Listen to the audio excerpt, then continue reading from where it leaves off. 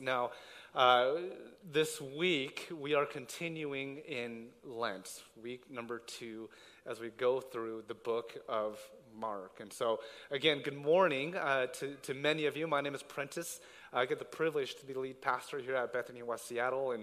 And I know that this week, as you come in, as a pastor, one of the privileges I have is to walk alongside people in their lives. And even just this week, I know that from talking to many of you, and whether you're here or watching, I know that since we're starting an hour earlier, I would assume that many will be watching online or watching a little bit later today or this week. I'm actually pleasantly surprised to see your all shiny faces here an hour earlier, the faithful. Yes. But as a pastor, I get the privilege to walk alongside people that are going through just tremendous joys and goodness in their lives. And we worship God and we praise and we give thanks alongside you. And I know that in our community right now, there's heaviness as well.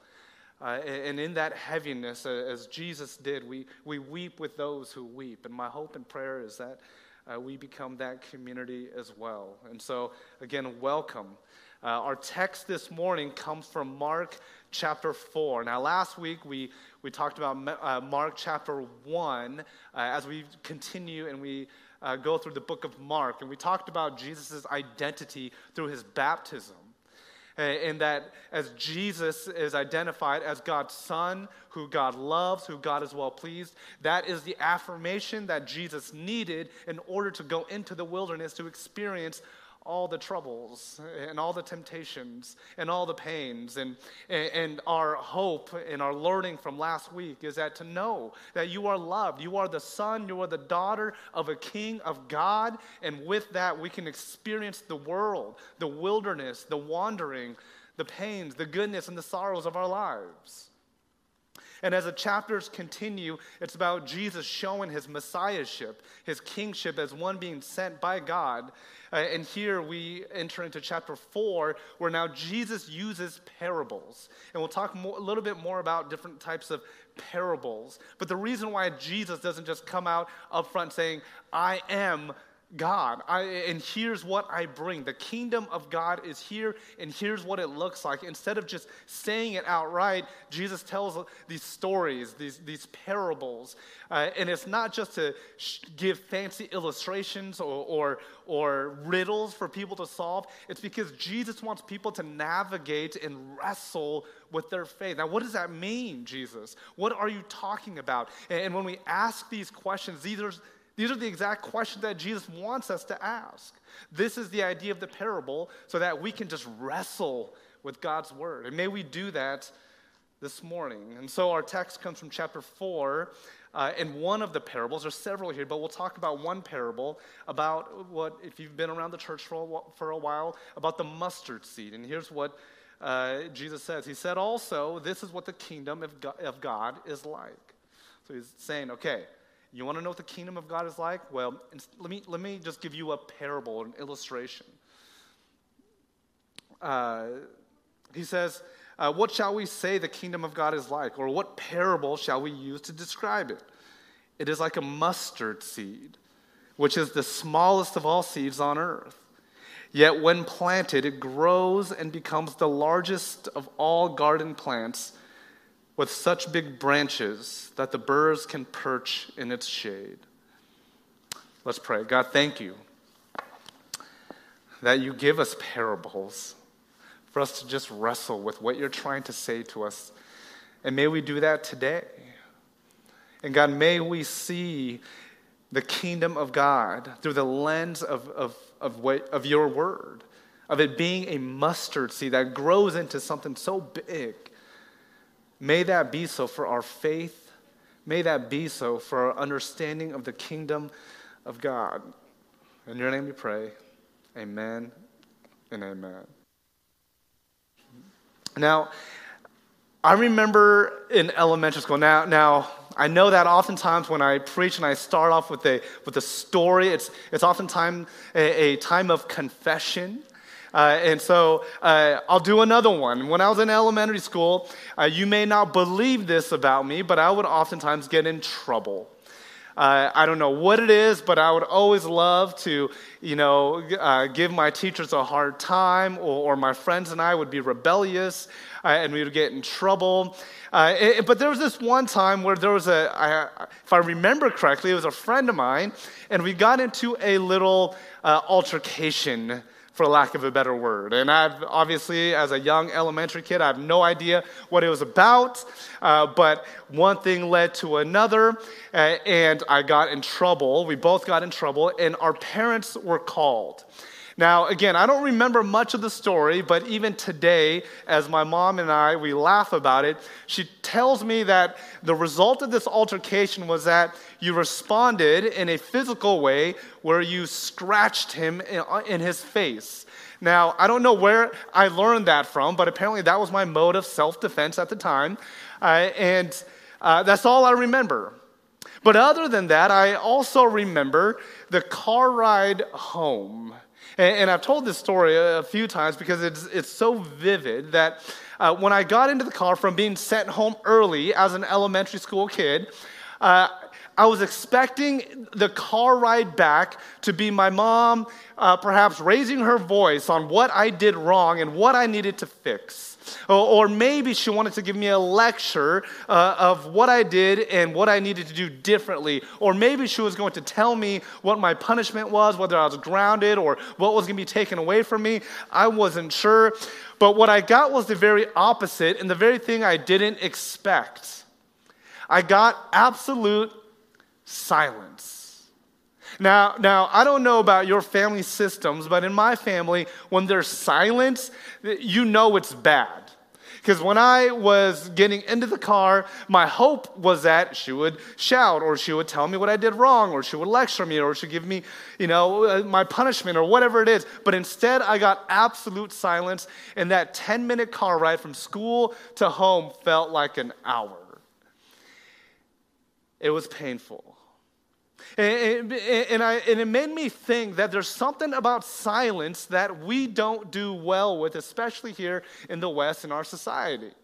There's something about silence that we feel like it's almost vindictive, or we treat it like a punishment, and therefore we all know that, when you get in a conflict with somebody or whatever it is, there's a tool such as the silent treatment, because we know how painful silence can be.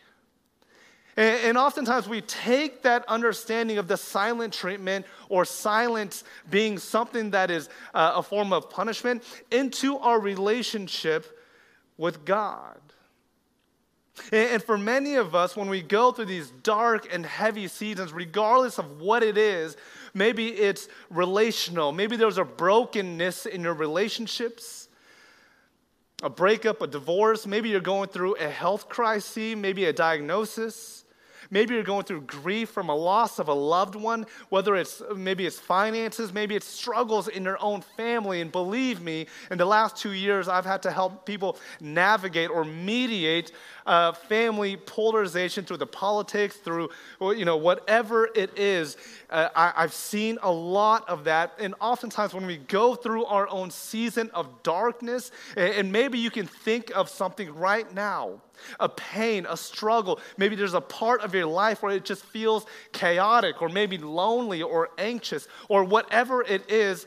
Oftentimes when we don't see solutions or resolutions in our lives, we just automatically assume that God is silent, that God is not moving. And sometimes that's actually true. God is silent. Maybe you're not hearing from God and you don't know what your next step is. But because of this lens that we bring into what silence means, aka punishment, aka the silent treatment, we associate God's silence with the fact that God doesn't care, maybe at best, or maybe at worst, that God does not exist. And sadly to say, in the last especially 2 years, again, I've had pastor friends. I've had friends that I went to seminary with. I've had friends that have been devout Christians all of their lives, not only wrestle and navigate and deconstruct their faith, which I think is all necessary, a necessary part of our growth in our faith. I've seen people completely abandon and walk away from the faith because for so long they feel like God is just not there. And the only answer to that silence, that God not moving, that God not showing a better way, is that God must not exist at all. Maybe you feel that. Maybe you're there. I know that I've been there once or twice or 3 times or 1,000,000 times in my life, and I know that it won't be the last time.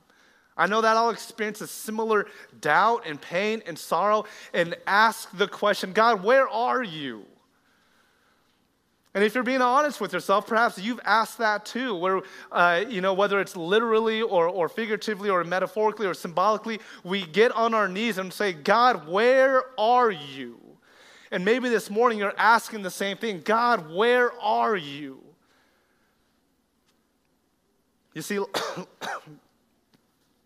last week we saw Jesus being baptized by John, and again, this became an affirmation of his identity as he goes into the wilderness.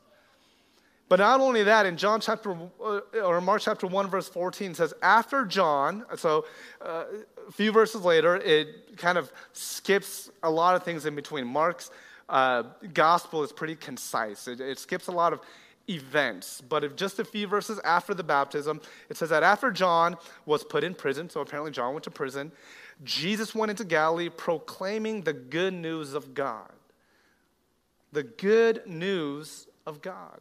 And the good news of God was this: the time has come, Jesus says. The kingdom of God has come near. Repent and believe the good news. Now, for the first century Jews, this was news that they were waiting for a long time. And when the message came that Jesus was going to get baptized, he did get baptized, and now he was ready to proclaim the good news that the Messiah was here, the time has come, the kingdom of God is now on earth. This was the news that the ancient Jews in the first century were waiting for.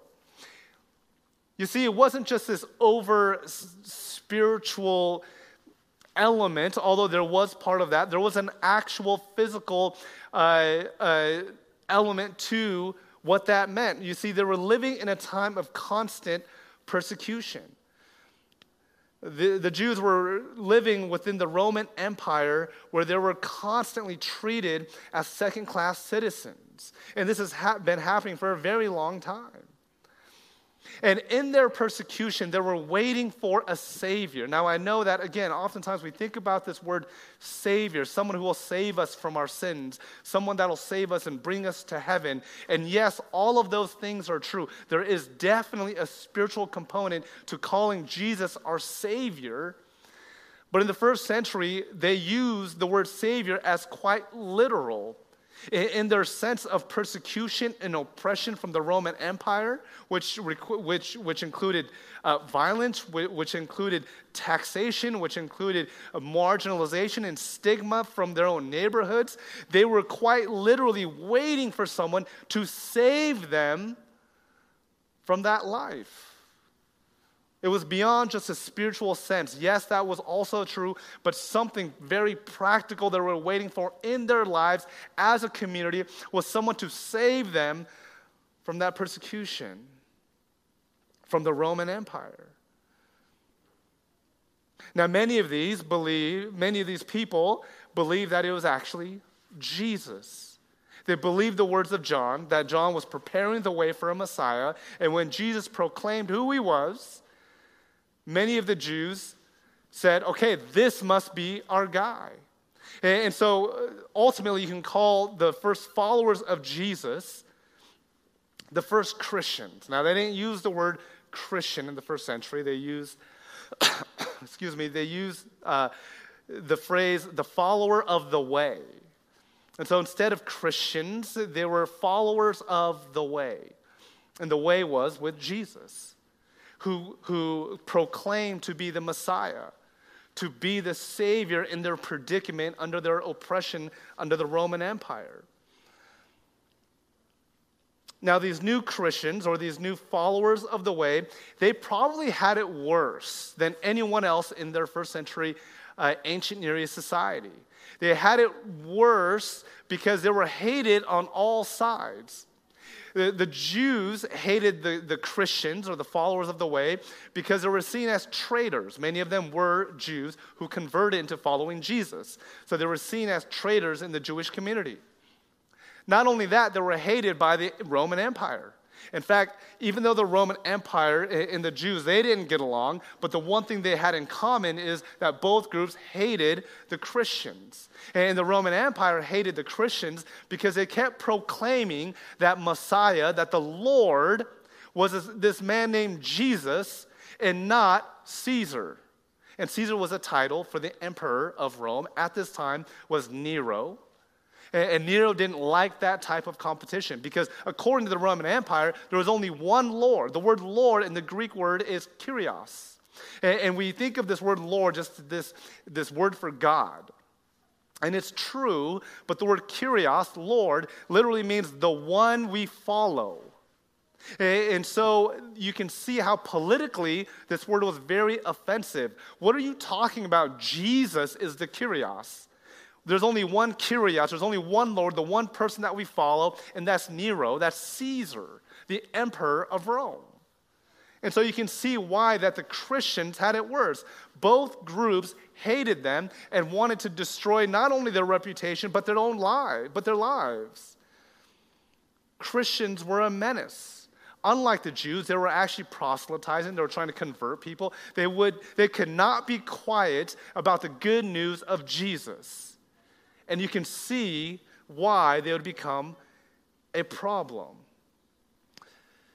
Now, because of this uprising of the people of the way, of proselytizing, of converting, of telling people that the Messiah, that the Lord is actually Jesus, Nero wanted to destroy this entire movement. Nero was Caesar, emperor at this time.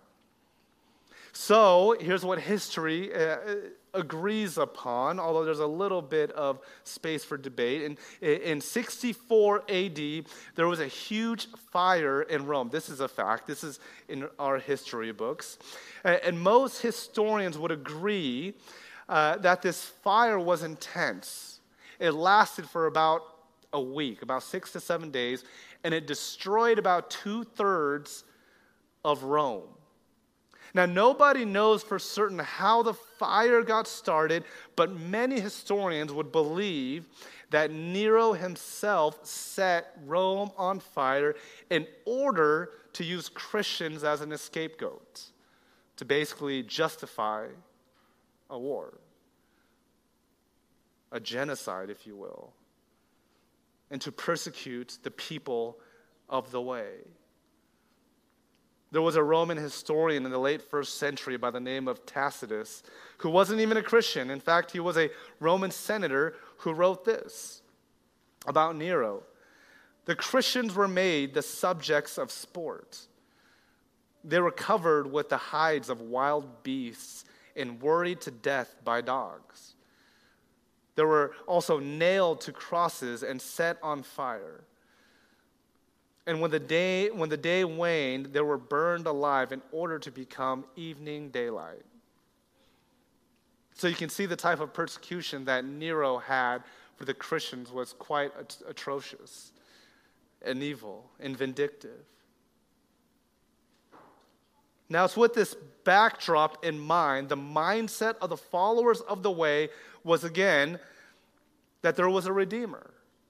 Now, in this atrocious persecution, as followers of the way, they also brought in their Jewish mindset, saying, okay, in the midst of this persecution, there will be a Redeemer. And we know who that Redeemer is. It's Jesus. Jesus who will usher in the kingdom of God. And so when Jesus, again, in the beginning of Mark says, the time has come, the kingdom of God is near, this was good news to them. The news that they have been waiting for. All right, finally, with all this persecution and death and violence, finally we have a Savior, and the Savior is here. Jesus says the time has come. This is good news. I'm sure everybody in their community was excited. They're cheering, rah, rah, rah. It's go time. Things are going to be different.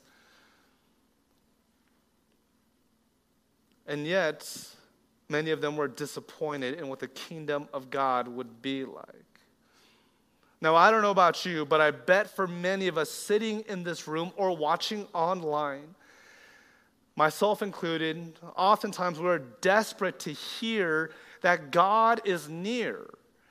Because let's be honest, again, as I stated, it doesn't always feel that way. Again, maybe it's in this pandemic where people are dying and getting sick and people are divided over masks and vaccinations and everything else. Or again, maybe it's a loss of a relationship or finances and all the things I named at the beginning, or just plain anxiety and depression and loneliness. And I know how that feels firsthand. We say, God, where are you? In our doubts and our uncertainties, there's sometimes we just need to know that God is near. God, can you just show me that you're near? That's all I want. God, just come near to me. And many of us, we beg out of desperation, God, may I just feel your closeness, your nearness to me. But yet again, sometimes it feels like God's not answering. And we ask, God, what is taking so long? What's taking so long?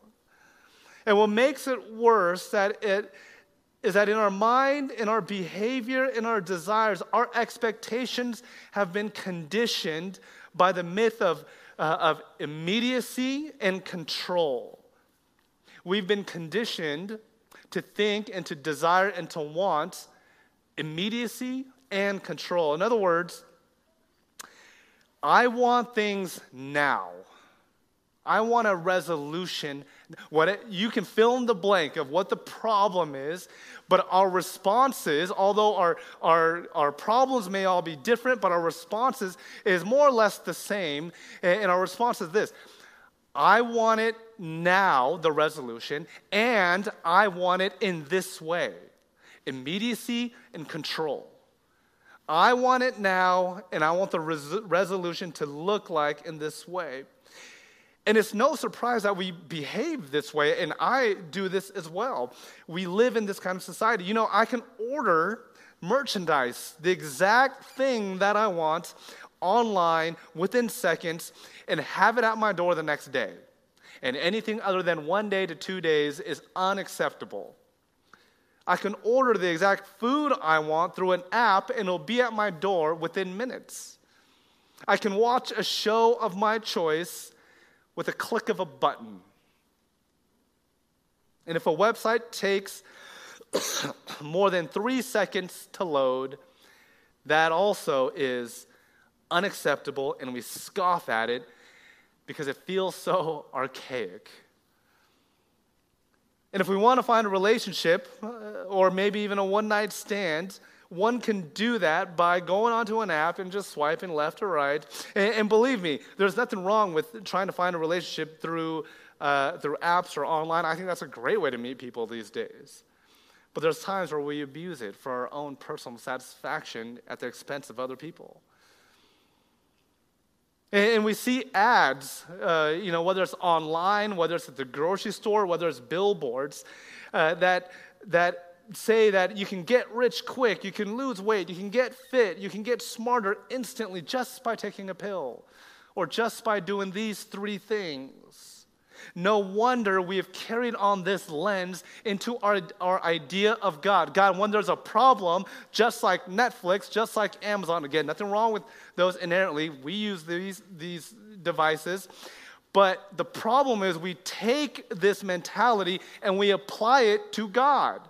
Just like Netflix and Amazon, God, when I have a problem, I want to click a button and I want you to solve it, not only right now, but in the way that I want to. And if it doesn't happen now, and if it doesn't happen in the way I want, then our response is, God, you are not listening. God, you are not there. God, you don't care about me. Don't you see what's happening? Aren't you listening to my prayers? And oftentimes our prayers aren't really a concession for God or petition. Sometimes, and oftentimes, if I'm being honest, my prayer is just telling God what to do. Dear God, you know what I'm going through. Now here's what I want you to do next. Here's the plan, God, X, Y, and Z. I do that all the time. We carry this kind of conditioning that we've learned into our expectation with God. But as we go again into chapter 4, we see that Jesus continuously saying the phrase, the kingdom of God is like, and then throws in several parables, different parables, to describe what the kingdom of God is like. Now, this was Jesus' way of saying that in this time of persecution and pain and chaos and sorrow, there's a worldview that we can solve it with power and might and control. And Jesus is saying the kingdom of God is very different. And this is true not only to the first century Christians, the followers of the way, but it's true for us today. Yes, we may behave like God is, or we may want God to be like Netflix, the now and the way I want it, but Jesus is saying the kingdom of God is different. We can't view the kingdom of God in that lens because God is bigger than that, and the more and more we see God in that way, the more and more we will be disappointed. And so Jesus is saying the kingdom of God is actually, it's not like this, how you've learned, but it's actually like a mustard seed. Now, this was a very shocking statement. Not only was it a shocking statement, it was probably quite disappointing to the people of the way. Because again, they were hoping for a Savior that would bring the new kingdom with might and power. They wanted a military-like figure as a Savior. Perhaps even coming through in a violent way because that was probably what they thought was needed to overthrow the Roman Empire. Scholar and author of New Testament Derek Flood says this, many expected the Messiah to be a man of war and for the liberation to come through violent force. We see this reflected in the disciples' own expectations for Jesus. Jesus, however, did not come to take life, but to give his own life.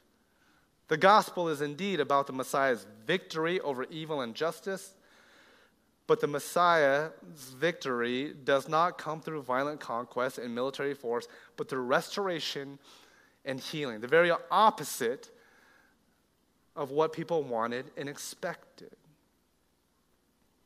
Now again, the image of the mustard seed was shocking and disappointing because they wanted a military figure.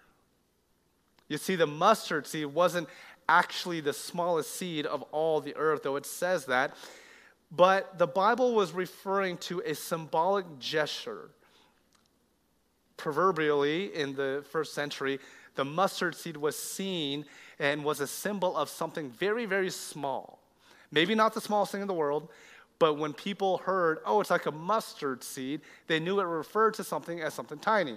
It's kind of like today, or maybe people don't talk like this anymore, but I remember when I was growing up, people would call each other shrimp. Like if someone was small in stature, they would say, you're such a shrimp. Now we know that shrimp isn't necessarily the smallest thing in the world, but we know that when we hear that, it refers and it symbolizes something that was very small. In a very similar way, it was like a total diss. Like, oh man, you're like a mustard seed. Like people would know what they're talking about. But in this way, though it was seen as something negative, still, Jesus says, the kingdom of God is like a mustard seed. You can say, people, what, a mustard seed?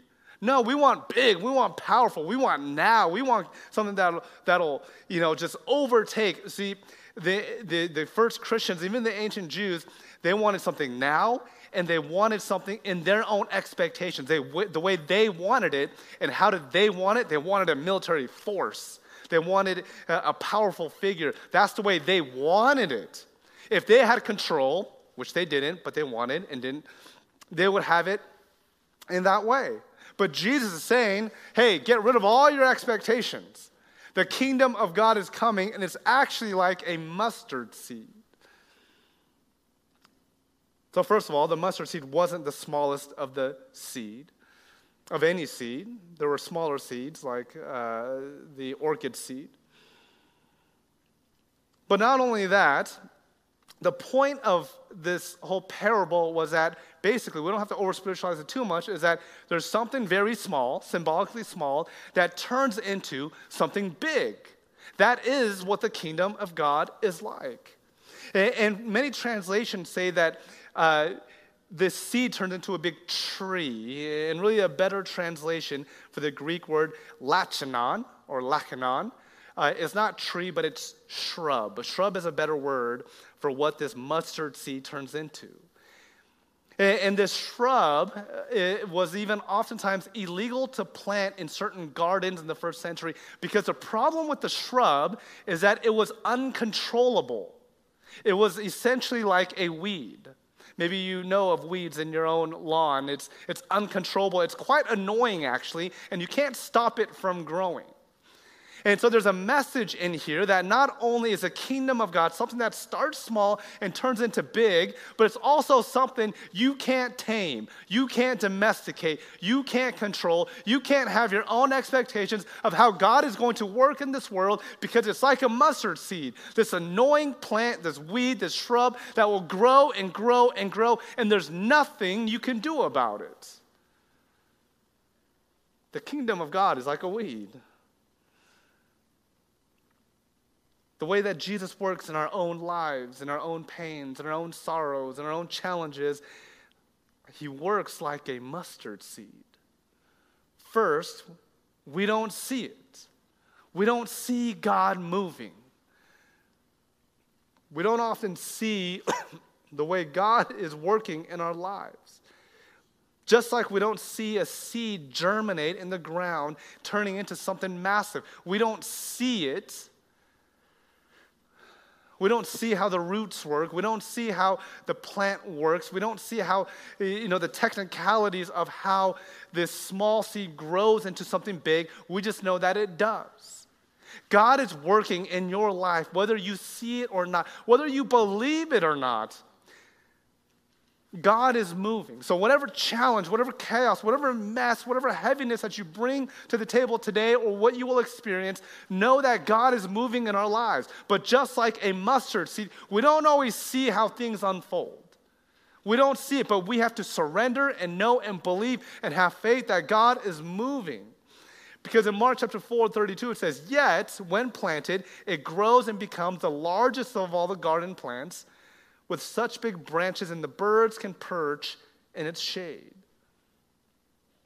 I love this correlating verse in Ephesians chapter 3. It says, "Now to him, Jesus, who is able to do immeasurably more than what we can ask or imagine, according to his power that is at work within us, to him be the glory in the church and in Christ Jesus throughout all generations and forever and ever. Amen." Paul is saying that you don't even know how God is working, but God is working. And the way God is working is actually better and far superior than the way you even want God to work. Because in our finite human minds, we have this plan, but God is like, I have something better. You may not know it. You may not know how it goes. You may not know, the strategy or all these ins and outs of it. But our job is to be faithful and say, God, you are working whether I see it or not. And that is true for our lives and whatever we're going through. We don't see it. We don't see it. Number two, not only do we not see it, but we can't control it. The kingdom of God is invasive, untamable, uncontrollable, and we can't give it boundaries. We can't say how. We can't say when. And we have to surrender that control. God, here's what I want you to do. No, we can't do that. And that's for our own benefit. It's for our own benefit. God is moving, we can't see it, but God is also uncontrollable. God will move the way God needs to move. Believe that. Have faith in that. surrender ourselves to that. We don't see it, we can't control it, but we can be faithful. And just like a seed growing one step at a time into a big plant, into a big shrub, we can also move one step at a time, believing that there's something about smallness that God blesses.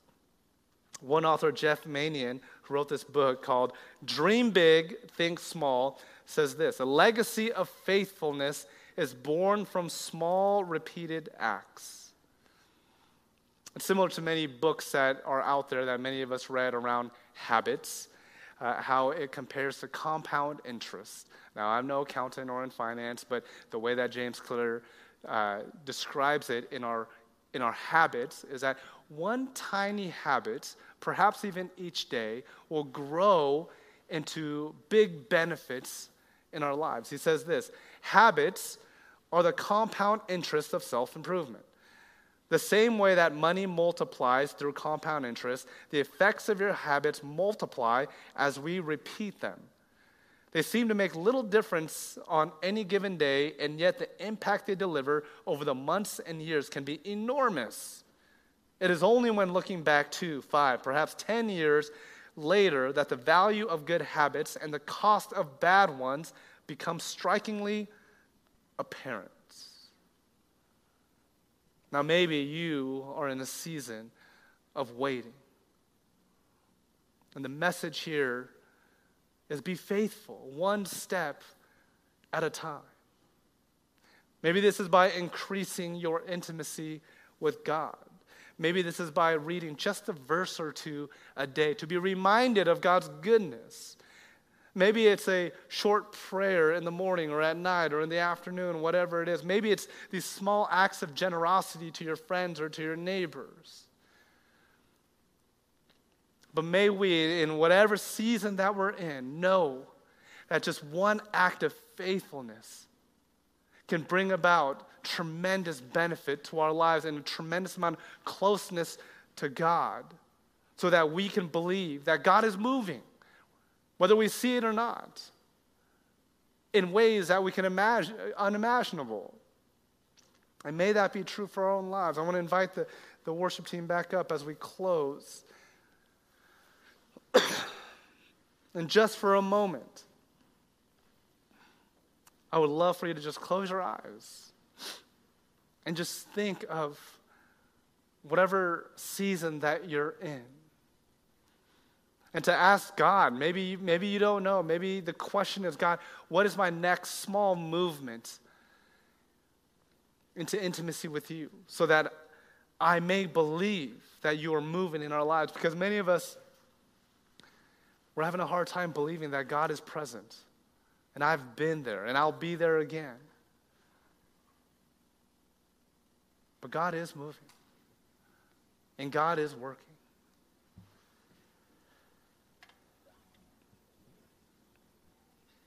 May we name that. God, we thank you for your word and your promise that you're moving in our lives no matter what. Whether we see it, whether we feel it or not, God, you are moving. And so may we give up our own expectation of immediacy. May we give up our expectation of control. And may we just allow you to be God in our lives. Give us patience. Give us stillness. Give us obedience. And may the season of Lent, as we reflect upon your life, death, and resurrection, may that be our source of hope and our source of anticipation that you are moving and that there will be a resurrection, that there will be good news, that Friday, that death is not the end of the story, but new life and joy and celebration is. And we'll thank you for that. In your name we pray. Amen and amen. Let's finish off with singing songs of praise and worship to God.